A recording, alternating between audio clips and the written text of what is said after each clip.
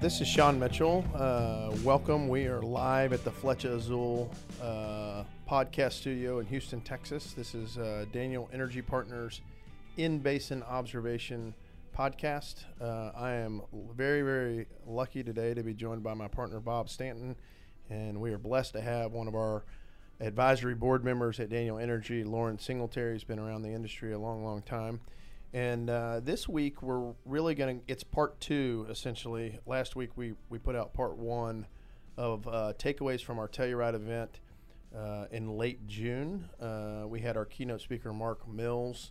That was part one. We actually released Mark Mills' presentation, which is actually fascinating. We'll hit a little bit of that as we start. But, the rest today we'll really focus on kind of takeaways in the industry from what we heard in Telluride from about 65 to 75 executives around the industry. And so with that, why don't we just kind of, Loren, I'll start with you maybe.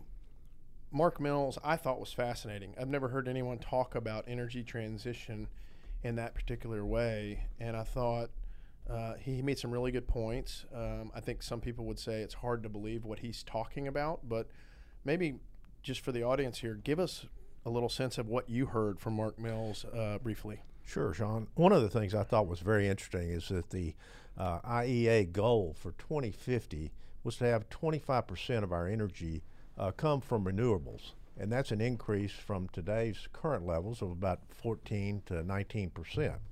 Well, in order to do that, wind and solar need to increase dramatically. I will just tell you that the world is getting bigger and more people, as far as population is concerned, more people. And, it's just not necessarily realistic that you're going to be able to get to those goals. Now, that was Mark Mills' opinion. But I thought one of the things, too, was that he talked about electric vehicles. 20 years from now, there's the hope that you'll have around 500 million electric vehicles in the world. And then we've got 10 million today. Well, that really, if you do have that, according to Mr. Mills, you only reduce oil consumption by 20%. So that's 20 million barrels. That's a lot. So, but on today's metrics. And today's world. Metrics, yeah. But with the increased population, the growing demand for energy from Southeast Asia, whether it's India, China, Indonesia, wherever it may be, some of these goals are very, very lofty, in my opinion, and also Mr. Mills' opinion. I thought the comment that Mark made that I thought was really interesting was the amount of materials and minerals that all of a sudden we're just going to be digging out of places like China and places that are not really concerned about NIMBY California type concerns. Right. These rare earth metals. Well, and I think it was not just the amount of materials you have to dig up. I think one thing that caught my attention, I think, when he was presenting was, and you haven't really, no one really thinks about this, but you're basically, I think he said, you're going from a world where you're supplying energy with liquids and gases to solids. Yeah, right. That's what a transition to battery storage, to solar, to wind is, and because essentially on the batteries, you can't really supply the world with energy with solar and wind because the wind doesn't always blow and the sun doesn't always shine. So you need the battery storage component, right, to actually make that work. And so I think that, to me, when you think about how much earth you have to dig up, and you really are kind of going to a solids versus a gas or a liquid state of energy when you're using battery storage to actually make solar and wind work. Yep. And so for me, it was really, I think, I guess I knew that, but when he kind of said it, you kind of went, wow, he's right. This is gonna be a tough road to hoe. So I think along those lines, one of the things that's really struck me was the fact that some of the minerals and products, or the solid products that you need to have to make these batteries, they're actually on a decline. You're talking about copper. You're talking about nickel. No, that's right, Loren. I think that was one of the other key takeaways. I think of his presentation is that, when you think about, batteries are going to get cheaper over time. Yeah. And what he basically said is, I've never seen a commodity with an increase in demand. I think it was 300 to 3,000% increase in demand. Wow, good memory. and the commodity price goes lower. Goes lower. Yeah, it was crazy. And so it was scarce material. I think when people start thinking about those types of things, it makes you think, man. And you said all the IEA assumptions are based on price remaining flat. Right. Yeah. And Bob, you just mentioned something very important: scarcity. Scarcity. Because when you have a product that's getting more scarce, you have to have larger mines to get the same amount of that product out of the low-hanging fruit's been had, basically. Yeah. Yeah. I think we can just dig up California. Yeah, there you go. That sounds good. Anyway, well, that's kind of a nice recap. And for those that are listening to this podcast, you can go back to last week's podcast and actually hear all of Mark Mill's presentation. And I think if you go online to the Manhattan Institute, you can actually access his slides as well. He's a fascinating speaker. In fact, he did the keynote speech this week at the Doug that I just got back from in Fort Worth. Yeah. So a lot of people walking around that event were talking about his presentation, and I think it caught some folks by surprise. And I think I had another board member of a company said we're having him come in and speak to our board. So I think he's really a fascinating guy to listen to. Is he going to be right? I think even if he's halfway right, it's going to be a challenge. Well, I think when you think about halfway right, you think about what people like Tony Seba and people like that are saying, where they, and I should have mentioned this earlier, where they're talking about Moore's Law. And I thought he made a great point that Moore's Law is only good for information. And when he was talking about, decreasing the size of the semiconductor. Right. And how the goal was not necessarily to get smaller, it was to get more efficient. But everybody in the technology business knew it was possible and knew where it was headed. And there weren't very many skeptics. Yeah, no, that's fair. And that's not, he said that those the Moore's Law does not translate to energy. Yeah, that's a good point. Well, let's move on to kind of what is going on in the industry. Again, I think having 65 to 75 company CFO, CEO types out in Telluride across the spectrum of E&P service, kind of midstream.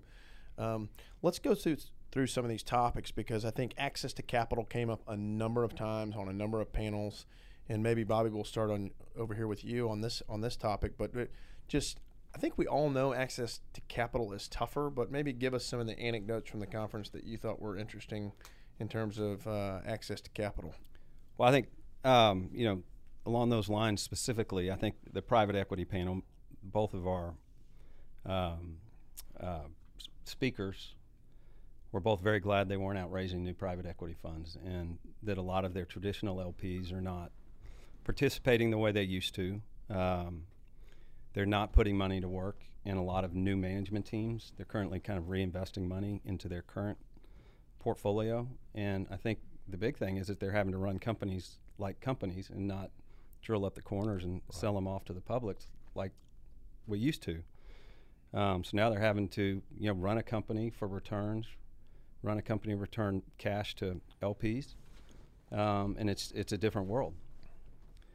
Yeah, no, for sure. And Loren, what about you? And if you look at the E&Ps that are in private equity hands, it really the quality of the asset matters. They're going to have to, as Bob just said, run these companies like real live oil and gas companies, exploration companies. And so the quality is going to matter, because you're going to have to continue to drill. And we can talk about this subject a little bit later on, but I think the private equity companies probably are going to be more inclined to continue to drill and increase drilling activity with today's commodity price, more so than the publics. Well, and I think it's not just the public market that has decided to say, hey, we're not going to provide a bunch of capital here. I think it's not just the publicly traded companies, it's the private companies. Yep. I think the banks, the commercial banks, I talked to several folks when we were in Telluride. I talked to folks this week again at the Doug. Commercial banks are just not where they used to be. And when you talk about guys getting their, I actually had a meeting with a guy in Oklahoma City, and he said, our bank group has shrunk from 10 banks to 5 banks, and it was kind of hard to get the deal done, or just revolving, bank line to get done. And he thought it was crazy, given they were with a private equity sponsor they've been with for 10 years, so they had a proven track record. And he said you would be surprised how hard it was to get our deal done. And then further asked a guy this week at the Doug about this on the banking side that's a commercial banker, and just said, where are people in terms of price decks? Like, are the price decks going to move higher? Do you think these guys will get a higher borrowing base because of a higher price deck? And he said it's really not about the price deck anymore. Right. He said it's more about cash flow. Right. So the banks have changed the metrics as well. I think that the entire industry has. That kind of leads into the next kind of topic here on M&A. We've heard a lot about M&A. Let's talk a little bit about some of the takeaways from the M&A market from Telluride. Well, no, I was just going to say that the M&A market, I think you can divide it into two areas. Number one, the E&Ps, and then number two, the oil field service companies. And it looks to me like obviously the E&Ps are trying very hard to combine where it makes sense, create synergies through less back office and administrative areas, but you're not seeing much premium, if any, paid for any of these M&A, any of this M&A activity as it relates to the E&Ps. And then if you go to the oil field service side, it's a little bit early in their cycle. You've still got way too much capacity out there, and how do you value that? You're not getting really paid for the quality of your say tier 1 type assets. So there's a lot of variables that go into this, and it's going to be interesting to see how it comes out in the future. But there was a lot of this discussion in Telluride, and I think there's still a lot of uncertainty. I think so. And then the government, the PPP loans and the subsidizing of some of these companies that were not in good financial health to begin with has extended their lifeline, and so it's given them less incentive to do any kind of consolidation. In fact, I think one of the panelists on the private equity side from the oilfield service side of the equation had mentioned that she thought some of the lack of M&A we've seen thus far is just for that reason, Bobby. That's a great point. I think the other thing on the M&A front that I thought was interesting is you're starting to see some new entrants in terms of capital, right? I think one of our panelists talked a little bit about folks like Vitol, folks like Elliott stepping in. It's just a different capital stream, and it's interesting on that front. Is had several conversations this week, and I think we heard some of this in Telluride, but I had several conversations this week at the Doug with guys about who's providing capital to these folks, especially on the oilfield service side. And I think there's several folks that we talked to that actually are getting capital from family offices, right? And I think that's amazing. I mean, it's just like that wedge of capital that wasn't there or even thinking about this space before now has kind of is showing up because they see, if you believe there's a cycle in front of us, it's actually an interesting opportunity. So let's talk a little bit about the different. I mean, we talked about M&A a little bit, but I also want to get into kind of the public versus private discussion because I think, as Loren, we talked a little bit before the podcast started. You mentioned, hey, the publics are going, the capital discipline route. The privates are really the ones leading the charge. So maybe talk to us a little about what do we hear in Telluride on that front? Because I think it's a benchmark of say $60 a barrel. I think that you're going to see the publicly traded companies remain very disciplined, try to clean up their balance sheets as much as possible, and then where they can, return cash to shareholders. But it's all about the balance sheet. It's all about generating cash. Now, from the private side, $60 a barrel is very enticing. They will, in many cases, increase the number of rigs that they have running because they can generate cash that doesn't have to be. It can go back to the owners, and I think that there's more incentive for in this world for the privates to increase their levels of activity than it is the publics.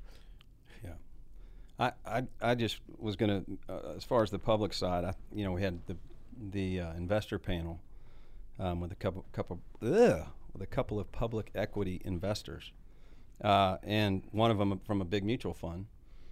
And I was surprised by his comment that portfolio managers they didn't care that it was dirty energy. Right. Yeah. They care about performance and they care about stock returns. And if one sector, if energy were to pick up steam the way it has so far this year, they feel like they need to be there. And I think, those guys get judged and incentivized based on their returns. And they're going to be there if that's where the returns are. Exactly. And I gleaned the same thing from discussions with the investment community that were in Telluride. Yeah. Well, and, when you think about the public versus private, I'll just add to, I 100% agree with your comment, Loren, on their absolutely disciplined, focused on returns, returning cash to shareholders. I think when you think about the reinvestment rate that these guys are talking about is kind of 60 to 65% reinvestment rate of cash flow. I thought it was interesting earlier this week in the Journal, or no, it was late last Friday in the Journal. Rick Muncrief from Devon basically said he's going to take his reinvestment ratio from 60 to 45%, given the higher commodity. Yeah, the higher commodity. That's interesting. Yeah. And so that is interesting. It doesn't necessarily mean their budget won't go higher next year, but I do think with these guys, a lot of hedges rolling off. Right. A lot of these guys, you got to remember, these guys budgeted when crude was $40 to $45, right, for 21, and now, crude's at $75, and they're not all going to realize $75, but at the end of the day, let's just call it, to your point, 60 or higher versus a $45 price. But let's just talk about your comment about 45% versus 75%, because I know we have talked internally about that commodity price. If you want to keep that reinvestment rate, great, but that's going to lead to more activity because you're going to have more cash.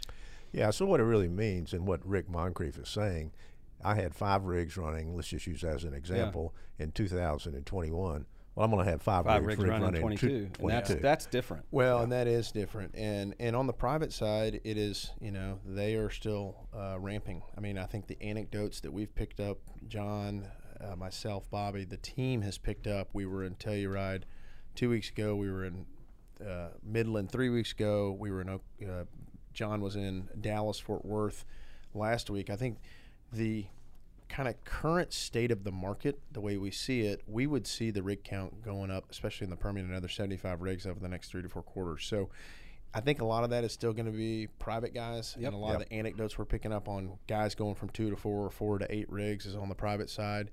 But look, I mean, if you're a private company and you're realizing $75 crude, oil field service costs are at the lowest point you've seen in probably a decade, except for COVID. It makes a lot of sense to do that. So absolutely. From that standpoint, I think that makes sense. I think, to your point, Loren, that the private guys are a much bigger piece of the rig count today than they were a year or two ago. Right. It used to be about a 40-60 split, I think, 40% private, 60% public, and I think we're getting almost the other way. Flip now. Yeah. I remember when the natural gas bubble in the early 2000s, it was privates dominating, and then that switched as the decade progressed. Yeah. And I do think, Bobby, your point about, and I laugh because I sat through a lot of presentations at the Doug, and they kept talking about, dirty energy, and energy investors are not going to want to come back to this space.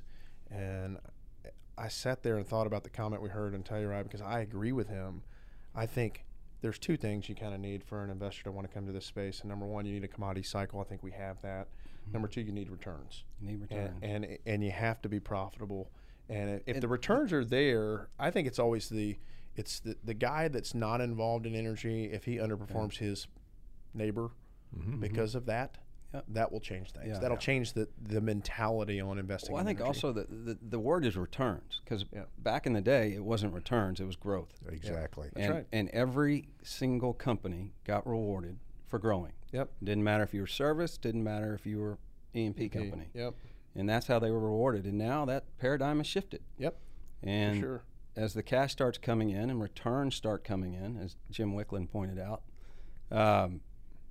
it's going to be an appealing space. I mean, there are going to be numbers that you can't ignore. No, that's fair. I mean, the amount of cash that Pioneer was talking about on their conference call is just astounding. Well, I don't want to go here, but we're going to go here. We've got to hit the topic, ESG. How much did we hear about it in Telluride? I think it's something that's very important, particularly to the publicly traded companies. ESG has been part of our dialogue for the last 5-6 years, and each year it becomes a bigger part of that dialogue. Historically, most of the investment community was really interested in the G piece of ESG. Absolutely, yeah. And now then it went to the E piece, and now it's the S piece. I mean, Yeah. we're covering all the bases. I don't think it's a check the box thing anymore. I think it's real, and I think it's something that we did talk about in almost every single panel that we had in Telluride, and there was a lot of, I thought, very good discussions about what companies are thinking about. In almost every one of those areas. Right, and I think when you think about ESG, it's not only important for the environmental side and the social. Look, at the end of the day, I think Wicklund may have said this in Telluride. ESG, it's access to capital, and it's a higher cost of capital if you're not there. Right. That's so right. if you're not ESG friendly, the cost of capital goes significantly higher. Exactly. And I thought he made that point well in Telluride, and I think I agree with him. There was another part of that discussion that I thought was kind of interesting in that if you are, call it ESG compliant, and that's something you can hang your hat on as a service company, and you get involved with the bidding with other companies for an E&P company to do their work, and some of the other ones are not, and they're going to have a lower cost, are they still going to pick you just because you're ESG compliant? And I didn't hear any real concrete answers on that. That's a great point, because I actually heard indirectly that they still were more interested in the cost of the goods and services. I heard that after the panel. Well, and I think I made the point, and I got shot down, but I think I made the point that who's checking, right? Who's making sure that they're following through. Exactly. It's kind of like the COVID test, right? You go get a COVID test. You got to have it to go to Europe, and when you land in Europe, nobody's checking. I just talked to a guy yesterday on my way home. I said, "Hey, how was your trip to London?" He said, "Well, we're supposed to quarantine for 10 days." And he's like, "Yeah, we kind of quarantined, but nobody's there at the airport checking you when you land.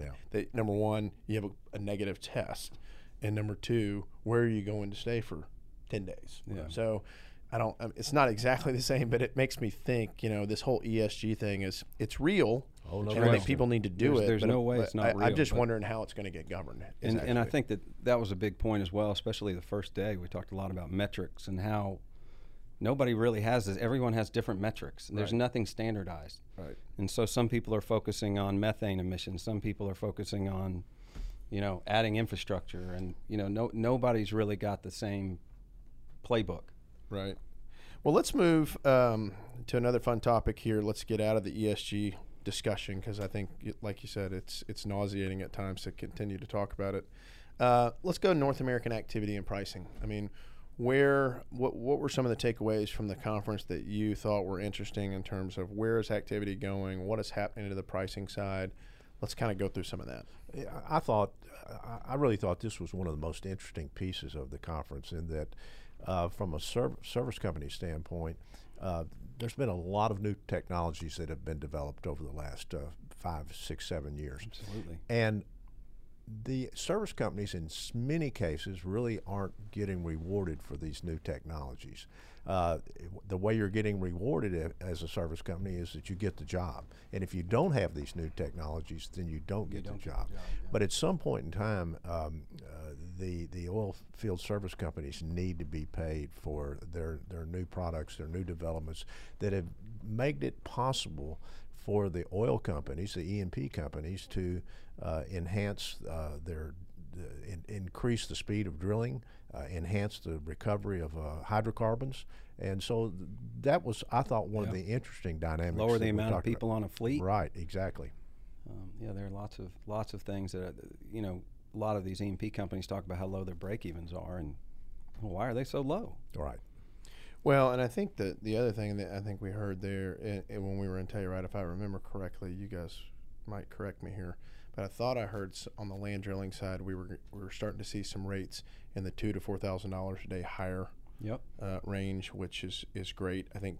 But the rig activity is up, and we're going to talk a little bit more about this. The rig activity is really up higher, significantly higher, and those rates are starting to move. But on the frac side, we're not necessarily seeing the same type of rate move or price increase, if you will, on frac. But I think from a drilling standpoint, it sounds like the drilling contractors are starting to see some movement. And Bobby, I don't know if it was you and John, but recently I think we've read on the well service side, guys have started asking for price and Yes. starting to get it. So it's not that pricing is not happening; it's just happening slowly. And to your point, Loren, I want you to talk about very low something. nadir. Yeah, for sure. But what I want Loren to go back to, and he said it earlier before we started the podcast, was guys are not getting paid for the new technology. So let's talk a little bit about that new technology, because I think one of the things you want to talk about here is electric frac. Sure. Well, let's go back just for a second to the rigs.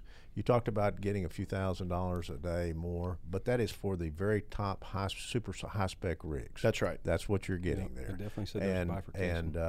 And of course the increases are kind of ratcheted down the lower spec rig that you have. But that's also because you have a very, very high utilization rate of the super spec rigs. Mm-hmm. So let's keep it in perspective. No, that's fair. And back to the electric frac, or to tier 4 frac fleets that have dual DGB, dual fuel capability. have the dual capabilities for their energy, for their power. Are you really getting paid for that extra cost of those rig fleets? That's those frac fleets. That's really what we need to know. Well, and I think today there's also a big discussion around how does the power? What's the power source, right? I mean, and I heard about that at the Doug as well. And I think when you think about some of the guys that were in Telluride, I think both VoltaGrid and Lifecycle Power were there, and those are the guys that are partnering with Halliburton and Nextier and those guys, because I think when you think about overall cost of fleet, right? So let's just assume, let's play with the numbers a little bit. Let's assume a normal frac fleet costs $30 million. Okay. Let's just use that as a starting point. And then the power is an additional $20 million, right? It's a $50 million price tag. And it's very, very difficult for a service company to pay for a $50 million fleet that he's basically getting the same revenue per stage, if you will, that he's getting from a Tier 4 DGB. Right. But what I would say is the industry at large, I think we are believers at Daniel Energy Partners that the industry is going to see a bifurcation in the frac fleet market. You're going to either be running E-fleets or Tier 4 DGB, and it's not just going to be the ESG question.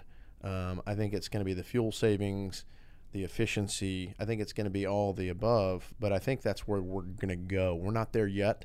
I think we could go there soon enough, and we think that's where the industry's heading. And what I heard Tuesday morning at the Doug, ConocoPhillips did a presentation. 95% of their wells that will be fracked in 2021 will either be dual fuel or electric. Yep. Tier 4 DGB dual fuel or electric. So to me, that's amazing. I mean, that's a pretty good endorsement of what we're saying about where this industry is going. Yeah, it was. The economics are really interesting, and the guys that I talked to about that, I think it was the VoltaGrid guys, if I'm allowed to say names, were saying that on their new e-fracs, that typically it's hooked up to the grid and the E&P pays for the power. Yep. Who knows how that works, and I guess everybody has something different. But it's not, pressure pumping capacity is definitely bifurcated now, just like the rig market. Yep. And it's not like it used to be where capacity, we have X capacity, and so it's going to have to be more specific, and I think different geographies are going to require different type fuels. I agree with that, and I think in terms of, let's go back to one more kind of anecdote on the activity that we got from Telluride that I thought was interesting, and Loren, you were a part of the Thrive Energy Conference that we did in February at Minute Maid Park. One of the things I did at Thrive, all of our panelists, I asked the question, I'm setting the bogey at 500 land rigs by the end of this year. Every single one of my panelists emphatically chose the under. I said under 500 rigs by the end of this year. They all took the under. Yeah. I did the same thing in Telluride. I probably should have moved the number higher. Yeah. Because it seems like I got emphatically over. Everybody said said under. Pretty much everyone said, I'll take the over on 500 rigs. So what is it? 4 months. Yeah, 4 months. That's right. And where does that leave us in terms of where we think the rig count's going? I mean, I think I think if you look at our numbers and what our rig count forecast, I think we're at 551 by the first quarter of 22. But that's an average, a quarterly average. So the exit rate's probably higher, close to the 600 number that John and I and our team like to talk about. We think you get to 600 rigs by the middle of 22. I think on the frac count, and by the way, 600 rigs by the middle of 22 is pretty strong. I mean, last Friday, the Baker Hughes rig count was 461. Right. Yeah. You bottomed the first week of August of 20 at 231. You've basically gone up 100%. So it's pretty impressive what we've seen in terms of the rig count. The frac count, we think you're at kind of 215 active fleets today. That means the working fleet count is probably closer to 200. We see that getting up another 30 to 40 fleets by the middle of 22. So that's kind of where we see activity. And there are some folks out there that think we're at kind of 235 or 240 today. We can't get there. And then if you remember, several folks listing, if you pay attention to some of the bigger companies, Liberty, at their analyst day, basically said they think you'll be in the mid 250s by the end of the year. And, you know, we think that is implying 15 to 20 frac fleets out of Canada. So, you know, from a pricing, activity and pricing standpoint, we learned some great things in Telluride. Let's move on to one more topic, really, I want to hit before we close, and that's kind of labor, wages, competition, and poaching within the industry. Let's talk a little bit about some of the takeaways there. Maybe we'll start with you, Loren. It's just become real obvious throughout the discussions at Telluride. Trucks, the truck drivers, whether it's a water truck, a frac tank truck, whatever it may be, there's a shortage of drivers. Yeah. And they're having to, the companies that have these services are having to pay up for that to get drivers, and they're stealing from they're poaching, as you would say, from other companies. And I guess my question is, as we just talk about that, is are they able to pass those increased costs along to the customer, to their customers? Yeah. Well, I think it's tough, and it's you're right. Trucking is a huge problem. I think we heard it on, I think Chevron said on their call they were losing drivers to UPS and Amazon. I think competition for people in general is really, really high. I think every restaurant in Houston has a sign in the window that says hiring. And then, you know, maybe go over to you, Bob. I think they're still giving out checks in California.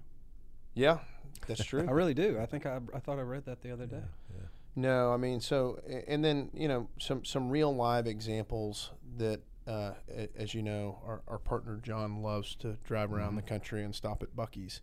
You know, he actually showed us a picture that he took back in April, late April of this year. 2020? No, of this year. This year. Late April this That's year. right. A cashier, this is just one example, a cashier at Buc-ee's was being offered $13 to $15 an hour in April, late April, okay? 3 weeks of vacation, 401k, and medical benefits. Wow. Okay? Fast forward to July 8, he stopped there last week. The same Buc-ee's, okay, so it's a fair comp, now are offering $15 to $19 an hour, 3 weeks of vacation, and what? It's a 20% increase at the midpoint in less than 3 months. And by the way, turning wrenches in West Texas on a rig in the heat and the what you would call not so safe environment, or you can sit behind the counter at Buc-ee's and make $22 an hour. I mean, the other thing, you know, an extra $2 an hour in the most recent posting at Buc-ee's if you'll work the night shift. That wasn't on the one in April. So to me, it's a really, really tough market. I did hear more at the Doug this week. I talked to lots of folks about labor, and labor's an issue. I mean, these folks are faced with some real problems. Yeah. I've talked to a number of drilling contractors over the last, say, 30 days, and every drilling contractor's had to increase the rates for every hand that they actually have on the rig. Yeah. Well, and remember, whether it's Buc-ee's or working at a restaurant, you know, that guy gets to go home to his wife every night. Right. And the guy that's turning wrenches in West Texas has to stay in the man camp, or, you know, he's on 2 weeks on, 2 weeks off, whatever. Yeah. So I think that, you know what, that we think that continues to help you push pricing higher. I thought it was interesting that one of our panelists mentioned that they were competing with they were trying to hire people for their oil service company, and they were competing with a car wash who was offering higher wages. Yeah. And they That's said right. they said that they needed to match. I think they had to beat that what the car wash was offering, and then they had to retroactively go back and give that same raise to all of their employees. So that's staying. Inflation is real. It is real. Well, and I think that the tough thing is the current service pricing environment is not conducive to raising wages in the That's the oilfield problem. service You're sector. raising wages, you're raising costs, but you're not getting any just so you can go to work. Which, and by you're the not way, getting paid for it. Eventually, that's why pricing is going to move higher. Coiled It spring. has to. It has to. And I think the example that you brought up earlier about well servicing companies actually going to the customer whenever they have an inquiry and saying, this is the new rate. Well, the crazy thing is John said, he asked this one guy, he said the first guy called in and he said, hey, we'll go up $10, and then the next call he went up $20, the next call he went up $30, and he got all three of them. Right. Yep. So, I mean, and that's on an hourly rate. I mean, it is what it is, but I think sometimes just asking, and I had that conversation with a contract driller in Oklahoma City 3 weeks ago. He goes, I think some of our guys in the industry are just afraid to ask for pricing, Right. and I think that's important. Bobby, one last thing. I think you brought up a great point before the podcast, and I think we ought to hit this. On the international side, we didn't have a ton of international discussions, but I thought the one discussion with one of our private service companies was very interesting, and maybe talk a little bit about that because it caught my attention. Yeah, I don't think you would mind me mentioning his name, but it was Aaron Marquez, since he's Fletcher Azul, since we're in the studio. Yeah. Just talked about international business and that he's a small oil field service provider in Midland, and he preferred to do business internationally because of the long-term contracts that they were given and the source of security that gave employees and for him to do business over there. Yeah, no, he was way more positive than I would have guessed for Way a more smaller positive than I company thought, yeah. than I would have thought on the international the market. So I thought that was interesting. Well, guys, really appreciate you coming in today. Loren, it's always a pleasure to have you. We love having you on the advisory board. Bob, you did a great job. Thank you for participating today. And then I want to just talk a little bit about our barbecue coming up September 30th in Midland. I'd be crazy not to talk about it. John would probably fire me if I don't mention it. But we've got 135 companies sponsoring, cooking, or judging in the barbecue already. So it's going to be a great event. And if you're interested in sponsoring or joining us in Midland September 30th, we'd love to have you. Go on our website and you can find a page for sponsorship opportunities. Thank you very much. Thanks Thanks, guys, for joining us. That was Enjoyed good. it. Good job.